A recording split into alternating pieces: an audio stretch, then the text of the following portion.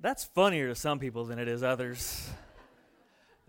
Recently, I decided to take on a home improvement project. There are these strips that go on the floor between the carpet of our living room and hallway and the laminate flooring that's in the dining room.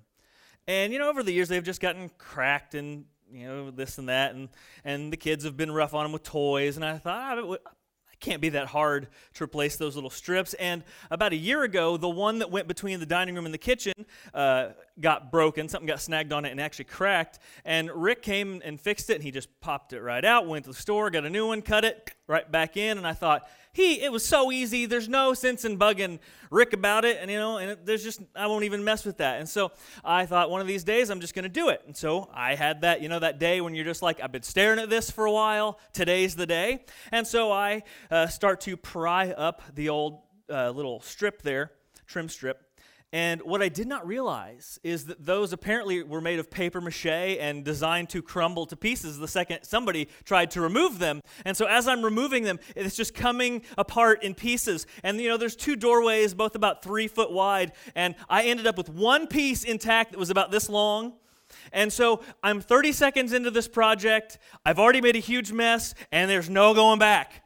And so I take my little strip to the store, and they have one option for replacing these things, and I guess this is my option. So I take that home and I cut them right, and that's what I did right. Okay, by the way, I did cut them and measure properly, just so you don't think I'm a total buffoon as I tell this story. I did cut them right, and the way they go into the floor is on the bottom side of these little strips. There's a little part that juts out, and there's a track that you screw into the floor in the gap between the laminate flooring and the carpet, and these just kind of click into the track, supposedly. And so the track, I tried putting it in, and the track that was already there from the last set, and it didn't fit. So I thought, okay, the new set came with the track. So I take the old tracks out, put the new tracks in, and the first time I tried to push these things into the new track, I realized that the new ones are also made of paper mache, and they crumbled as soon as I pushed them into the track, and I thought, oh no, but I had enough extra. I thought, okay, I got another piece, but then I went to put that piece in, and I realized that the tracks had also folded in on themselves and ruined the track. And I did it for both doors. Everything's ruined. I've got this project. I've lost money. I've lost time. I'm in a blind rage at this point because Rick did it and he made it look so easy. And so I've lost self-respect, as I'm doing this project. I feel like less of a man. My wife and kids are watching me fail epically at this project. And it's still undone. That was like a month and a half ago. Haven't done anything yet. And I realized that as I looked at it, that despite the money I've put in, the time I've put in, at some point I'm going to have to start this project all over again. Unless Rick wants to come and take over as foreman, for that. That's totally fine with that at this point. And here's the worst part of this whole story. I don't know what I did wrong. Not a clue. If I started all over again, I'd probably do the exact same thing because I have no idea where I got off track, so to speak, on this whole thing. And as funny as it is, when it's a TV or when it's a home improvement project, what this series is about is that it's a little less funny when you have a situation like this kind of in your life, where some area of your life kind of derails, something in your life kind of falls apart and crumbles, and you've got to kind of hit the reset button. And yet all of us at some point will have a moment in our lives where we are going to have to step back from something, we're going to have to regroup, we're going to have to recover, and we're going to have to start over again. And this series is all about those times. And so whether you're talking about a job loss that was a major hit, whether you're talking about, maybe you're thinking about getting remarried, or maybe you've been in a string of bad relationships and you just can't seem to get out of that rut, whether it's losing a loved one, whatever this thing is that causes this season of life that you're in to kind of hit the valley, hit a dip, and you've got to kind of hit the restart button on some area, that's what this series is about. And the hope of this series is simply this. I want to help you to keep next time from being like last time. The reason I just made that joke about Rick putting the trim in is because now I know he'll probably do it, and I won't have to, thus making next time not be like last time. That is the hope, and if he wasn't going to do it before, he will now. And so... but that's the hope. Being a pastor, I have this it's a privilege to kind of walk with a lot of people through the ups and downs of life. And at times, depending on the person and the situation, I get like an intimate peek into the details of various things that happen in your lives. And I've watched a lot of people whose lives were going okay and had something kind of fall apart. And they had to hit the restart button. And there's a lot of times where I get to watch this process, and it's double heartbreaking for me. The first heartbreak comes simply from watching somebody in pain, watching anybody hurt, have a part of their life kind of fall apart. That's just painful in itself. But a second heartbreak comes when I see people who are getting ready to start over with life, and I see them making the same mistakes they made the first time around.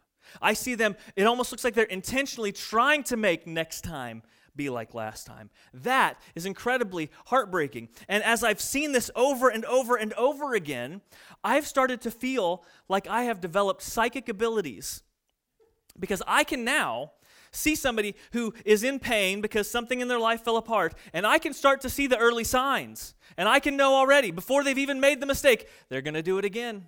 I can just tell. I know which way it's going. I know the way they're acting. I know the things they're saying. I know it. They're going to do it again. They're going to make the same mistake again. And there's times where I feel psychic, and that's not the good kind of psychic. Like, why can't I know the lottery numbers or something like that? I don't want to know when someone's going to hurt themselves in the future. And sometimes they ask for my opinion, and sometimes they do not. And so I want to help keep next time from being like last time. Whatever your start over is going to be, I want to help it be different the next time around. And maybe you're in the middle of something. Maybe you're not in the middle of something. But maybe this sermon series is something that's not going to be applicable to you until a year from now, because that's when things are going to the wheels are going to fall off of something. I would just encourage you, pay attention to this, because I think at some point, every one of us is going to have something where things fall apart. And so here's the thing. Sometimes it'll be our fault. Okay, sometimes we kind of sabotage ourselves. I've said this before, no one is a greater enemy to you than you. That's just the way it is. You will hurt relationships more than anyone else will hurt you in relationships. You will sabotage yourself at work, at home, more than anyone will hurt you. Sometimes, though, it's not necessarily your fault, okay? Maybe the boss just didn't like you and tried to push you out of work, and now you're just kind of wondering, what going to do with life, and how is this all going to work out? Okay, so maybe it's not your fault, but either way, when you're in the middle of a situation where you need to start over, that's all you. The responsibility is on you to pick up whatever pieces, to play the hand that you have been dealt. And so you can sit there passing blame, whining and moaning that it's someone else's fault and they've ruined your life, or you can think, I have the ability to stand up, to follow God's commands and live my life in such a way that maybe I can keep next time from being like last time. And so, as much as you might want to go, this is for somebody else, I wish such and such was here, I would just encourage you to take that little attitude and kind of check it at the door for just a little bit while we go through this series and wonder how this might be helpful for you, or maybe something you file away for future use. Now, one of the reasons why I think so many people repeat the mistakes of their past is because I think we are believing a couple of really bad assumptions about life and about ourselves. Assumptions are just those places where we jump to a conclusion that may or may not be true. And when you have bad assumptions, what you're doing is you are then going into life making decisions with bad information. Okay, you're going out into life making decisions with bad information. I do this almost every morning trying to get my kids ready for school. Every morning, I assume that if I just time it right, we're going to get out the door on time.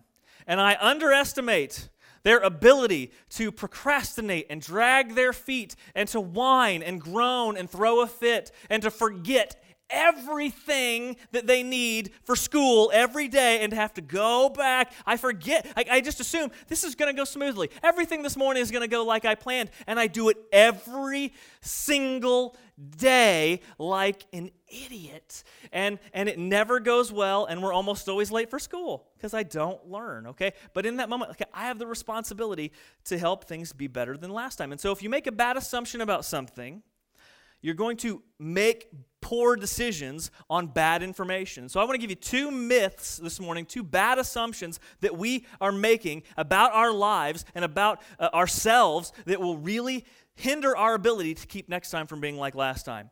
Here's the first myth. Since I know better, I'll do better. If you've had life kind of crash and burn for something you did, you think, well, lesson learned. Never going to do that again. And now that I've gone through that, I know where all the potholes are, and I know exactly how to avoid doing that over again.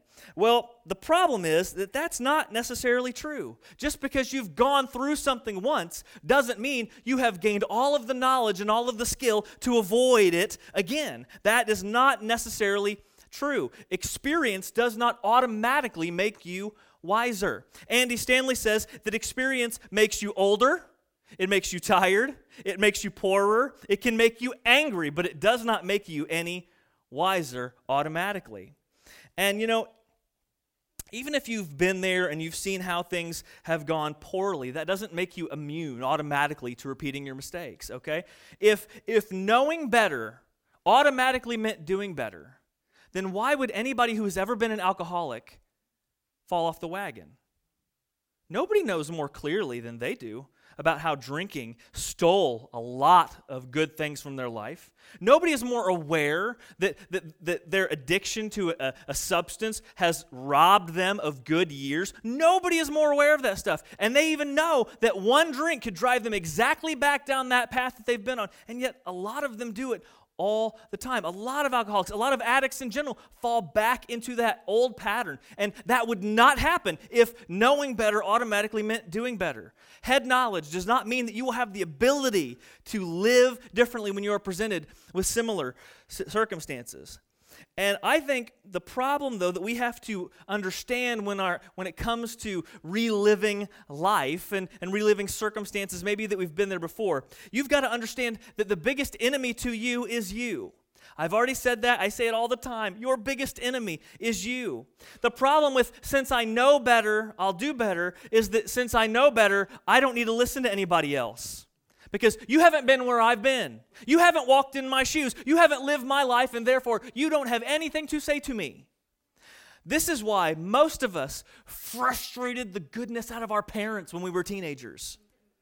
I mean, a lot of us in this room, we had good, loving parents when we were growing up, and they tried to give us good advice. They tried to save us headaches and heartaches and all that stuff. And what did we do? We said to them in the most smug way we could, "I know, Mom. I know, Dad." And they just kept saying it over and over and over again. And every time you got more and more annoyed because you thought, I'm an adult now. I'm 15. You don't need to tell me what to do. I got this figured out. I've got this all covered. I know better, so therefore I'll do better. But your mom and dad knew that wasn't true. And so they told you over and over and over again, hopefully trying to drive it past your brain and into your behavior. Because we thought, I know better. Therefore, I don't need anyone to tell me what to do. In the book of Proverbs, we find a person that is described, a hypothetical person that is described as you read through the 31 chapters of that book, and it's a person that is called the fool. And nobody wants to think that they're a fool, okay? You're automatically going to, again, think, I know somebody who is, though. I know a fool, and my boss is a fool. I wish my boss was here to hear this. I wish my youngest kid was here to hear this because he's kind of a fool. You're going to think of somebody, but check that at the door and just wonder maybe if at times you don't live your life in a foolish manner. Proverbs 12:15 says, "The way of fools seems right to them." I know, Mom. I got it.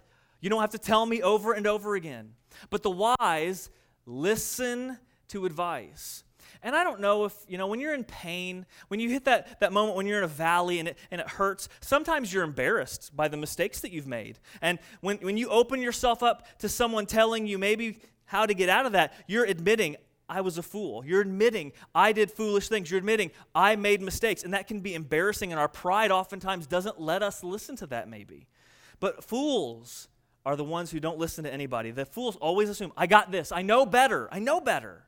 But the wise listen to advice. Another verse on fools, and I can't help but think that maybe they're not a little bit connected.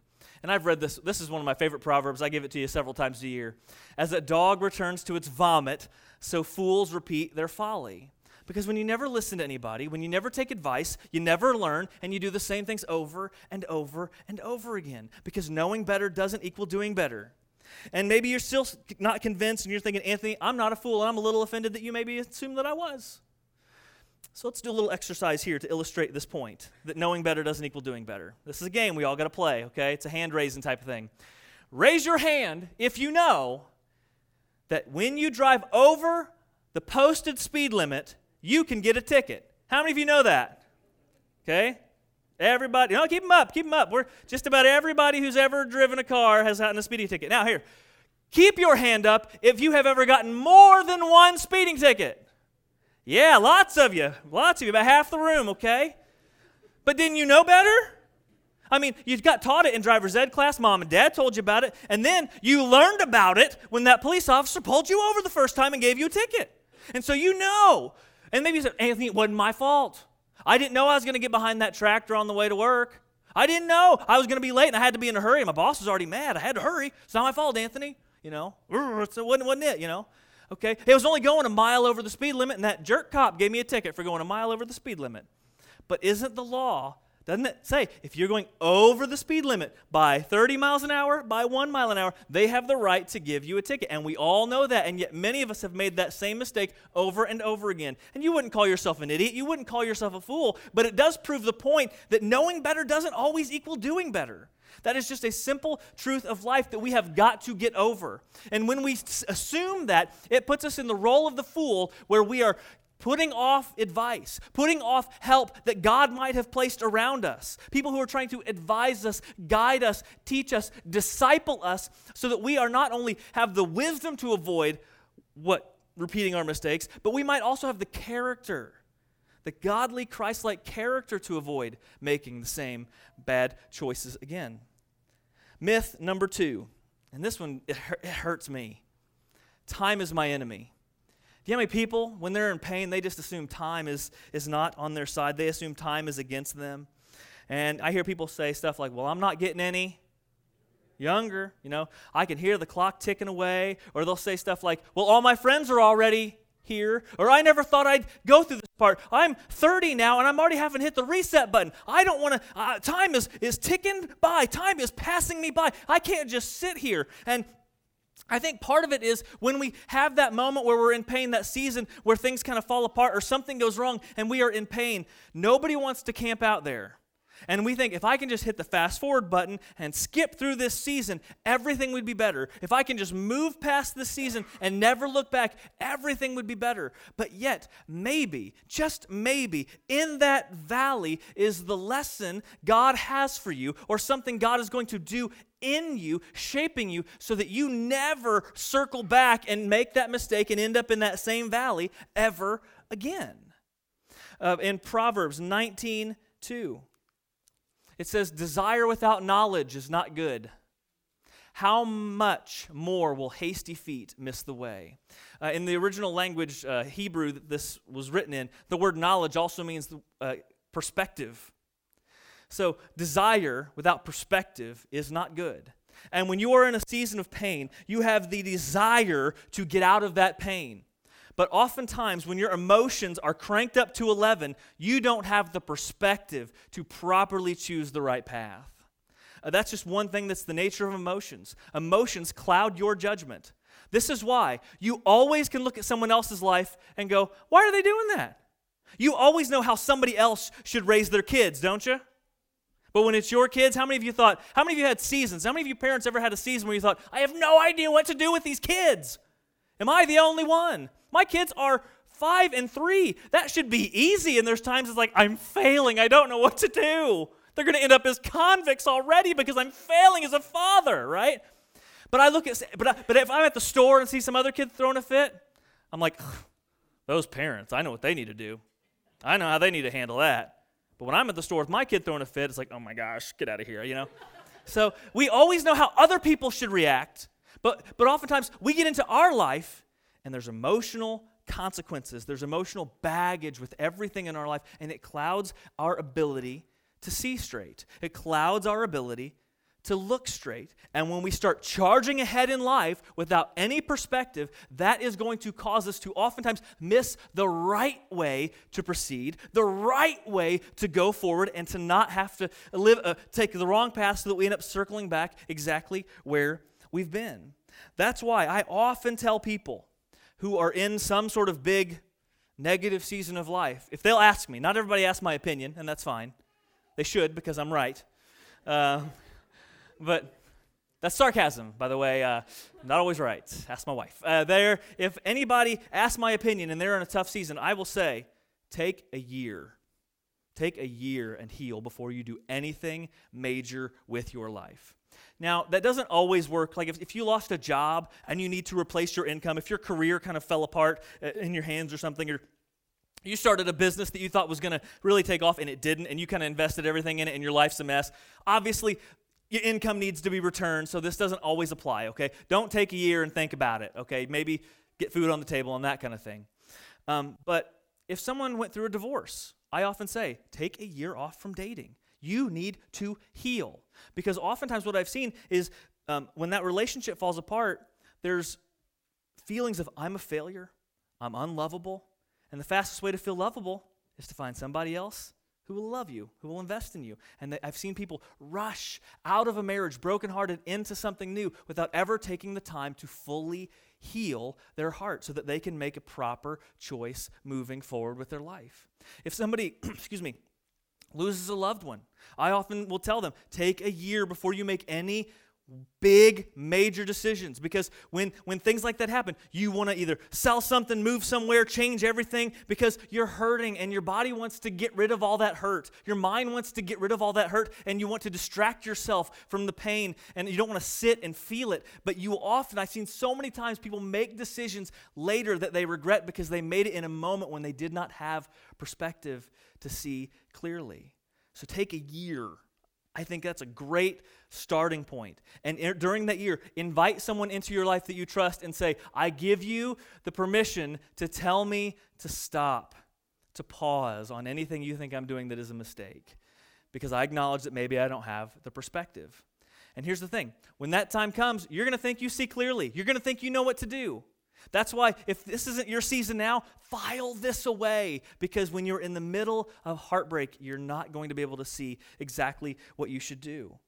And so when you have to hit the reset button on your life and you get into this super big hurry, oftentimes what you are doing is you are removing God's ability to work in your life in a very pivotal season. It's a painful season. It's one you might never want to go through again. It's one you might never wish on your worst enemy. But after you go through it, you might say, wait, it wasn't fun. But God did something in me in this that I'm not sure he could have done any other way. And so when you rush and you ignore people and you put them out, you're often just asking yourself to make next time exactly like last time. And so if you can just be willing to hit the pause button, breathe, and let God work, invite God into your pain, you will often allow him to shape you and prepare you for what's next so that you don't repeat the mistakes of your past. Again, I think nobody ever wants to think it's their fault. I've heard people say, why are all guys jerks? I date a guy and he treats me like a jerk. Why are all guys jerks? And I've heard loving people come alongside them and say, honey, all guys aren't jerks. All the guys you date are jerks. It's not guys. It's the guys you're picking that are jerks. You need to get to be a better picker, And I've seen that happen before. And you lose that perspective when you get stuck in that rut, and we need people to come alongside of us and help us break us out. That is, I think, why God puts people around us. And in the book of Romans, it's actually a letter that the Apostle Paul wrote to a church, but we call it the book of Romans. He's talking about, in this one section in chapter 8, he's talking about the brokenness of the world, the brokenness and the failures of us as human beings, all the things that are wrong with the world. And he says this one very powerful statement that I'm sure many of you have heard before in Romans 8:28. He says, and we know that in all things God works for the good of those who love him, who have been called according to his purpose. It says, we know that God works in all things, meaning not just the good moments. And see, we kind of forget that. We kind of forget that God can work in the painful moments because we just want to get out of the painful moments. But there is a trust that must be in our lives to trust that even in the pain, God can show up and do something powerfully in us. And it might not be fun, and I'm not even saying God caused that painful moment. I'm just saying if we're willing, God can use it. And we know, we've got to be confident that God works for the good of those who love him, who have been called according to his purpose. And there are many examples of this in Scripture that I could go to. The best one is in the New Testament with the guy who wrote that passage right there, Paul. Paul, he had a round one, and a round two of his life with a little downtime in the middle. Paul was a Jewish priest and very devout servant of God. He believed in worshiping God according to the traditions of the Jewish law. And then this new thing called Christianity pops up. And he sees all these people who are leading people astray from this way of worshiping God that has been existing for centuries. And so Paul, he gets permission to go around and start arresting Christians. And at times, we even see him kind of encouraging Christians to be murdered by the bystanders that are also kind of on his side. And so Paul facilitates the murder of Christians and throws a lot of Christians in jail. And then Jesus shows up. A Jesus who has already died and resurrected and ascended into heaven. Jesus shows up to Paul and says, Paul, you got it backwards. And Paul is crushed by his mistakes. He is crushed by the fact that he missed God working so powerfully at first, and that he took God's servants and put them to death, or at least encouraged to have them put to death. And he is broken. And you see that immediately in the story. Paul is broken. He doesn't eat for days. And then you kind of read the rest of the story of Paul's life, and Paul ultimately had years of downtime. It was years between Paul putting Christians to death and years before God finally called Paul to go and be a missionary to plant churches all over the Mediterranean rim, all over the known world. And Paul is the reason why you and I are Christians today. He is like the main facilitator for the gospel to be spread in the Roman world that got Christianity off its feet in the early days. God used Paul powerfully in his round two, but there was some serious downtime, some serious learning, and some serious healing that had to take place between round one and round two. And so sometimes God is going to do that in your life. God is going to need you to stop, hit pause before you start over. Do not underestimate God's power. And in the coming weeks, what we're going to look at is how do we actually take steps when we start over. But today, we've got to kill those two myths that knowing better means doing better. It doesn't. I got stories. Some of them I've told. I don't want to tell them again. Some I'm still embarrassed, and I haven't worked up the courage to use them in a sermon yet. But I got stories of repeating my stupidity over and over again, and some of you do too. So we know that that's not true. And the other myth that time is your enemy, when in fact time is your friend. It is time, valuable time, that God can use to grow you, change you, and help you to keep next time from being like last time. So when something falls apart and you've got to hit the restart button and start over your life, don't take matters into your own hands. Stop. Trust the people God has placed in your life, and trust your Heavenly Father to heal you and guide you in the midst of that. Let's pray together. Father, we thank you for this time where we are tackling this tough topic of when our lives hit a tough spot, when we're at a crossroads, when things fall apart, whether it was our fault or not, but when we're faced with the prospect of rebuilding a life that has fallen apart in some way. And I pray, Father, that you would help us to start over well. You would help us to look to Scripture, to be mature believers, to trust you in faith, even in the painful seasons, so that we can avoid repeating our mistakes that got us there the first time. And so, Father, I thank you for your wisdom. I thank you for being a God of second chances. If there is anything that you are a God of, it is a God of second chances, and third and fourth and 50th sometimes, because we're sometimes a little bit obstinate. And yet with each time we go astray from you, you meet us with grace. Each time the brokenness of the world pries itself into our day-to-day lives, you come with compassion and healing and mercy. And so, Father, we thank you for your powerful love for us. We thank you for the powerful ways that you work in our lives, in good seasons and in bad. We thank you for compassion when we fail, and we thank you for healing when we're broken. You're so good, and I pray that we trust you in those tough moments and tough seasons. We pray all this in Jesus' good and holy name. Amen.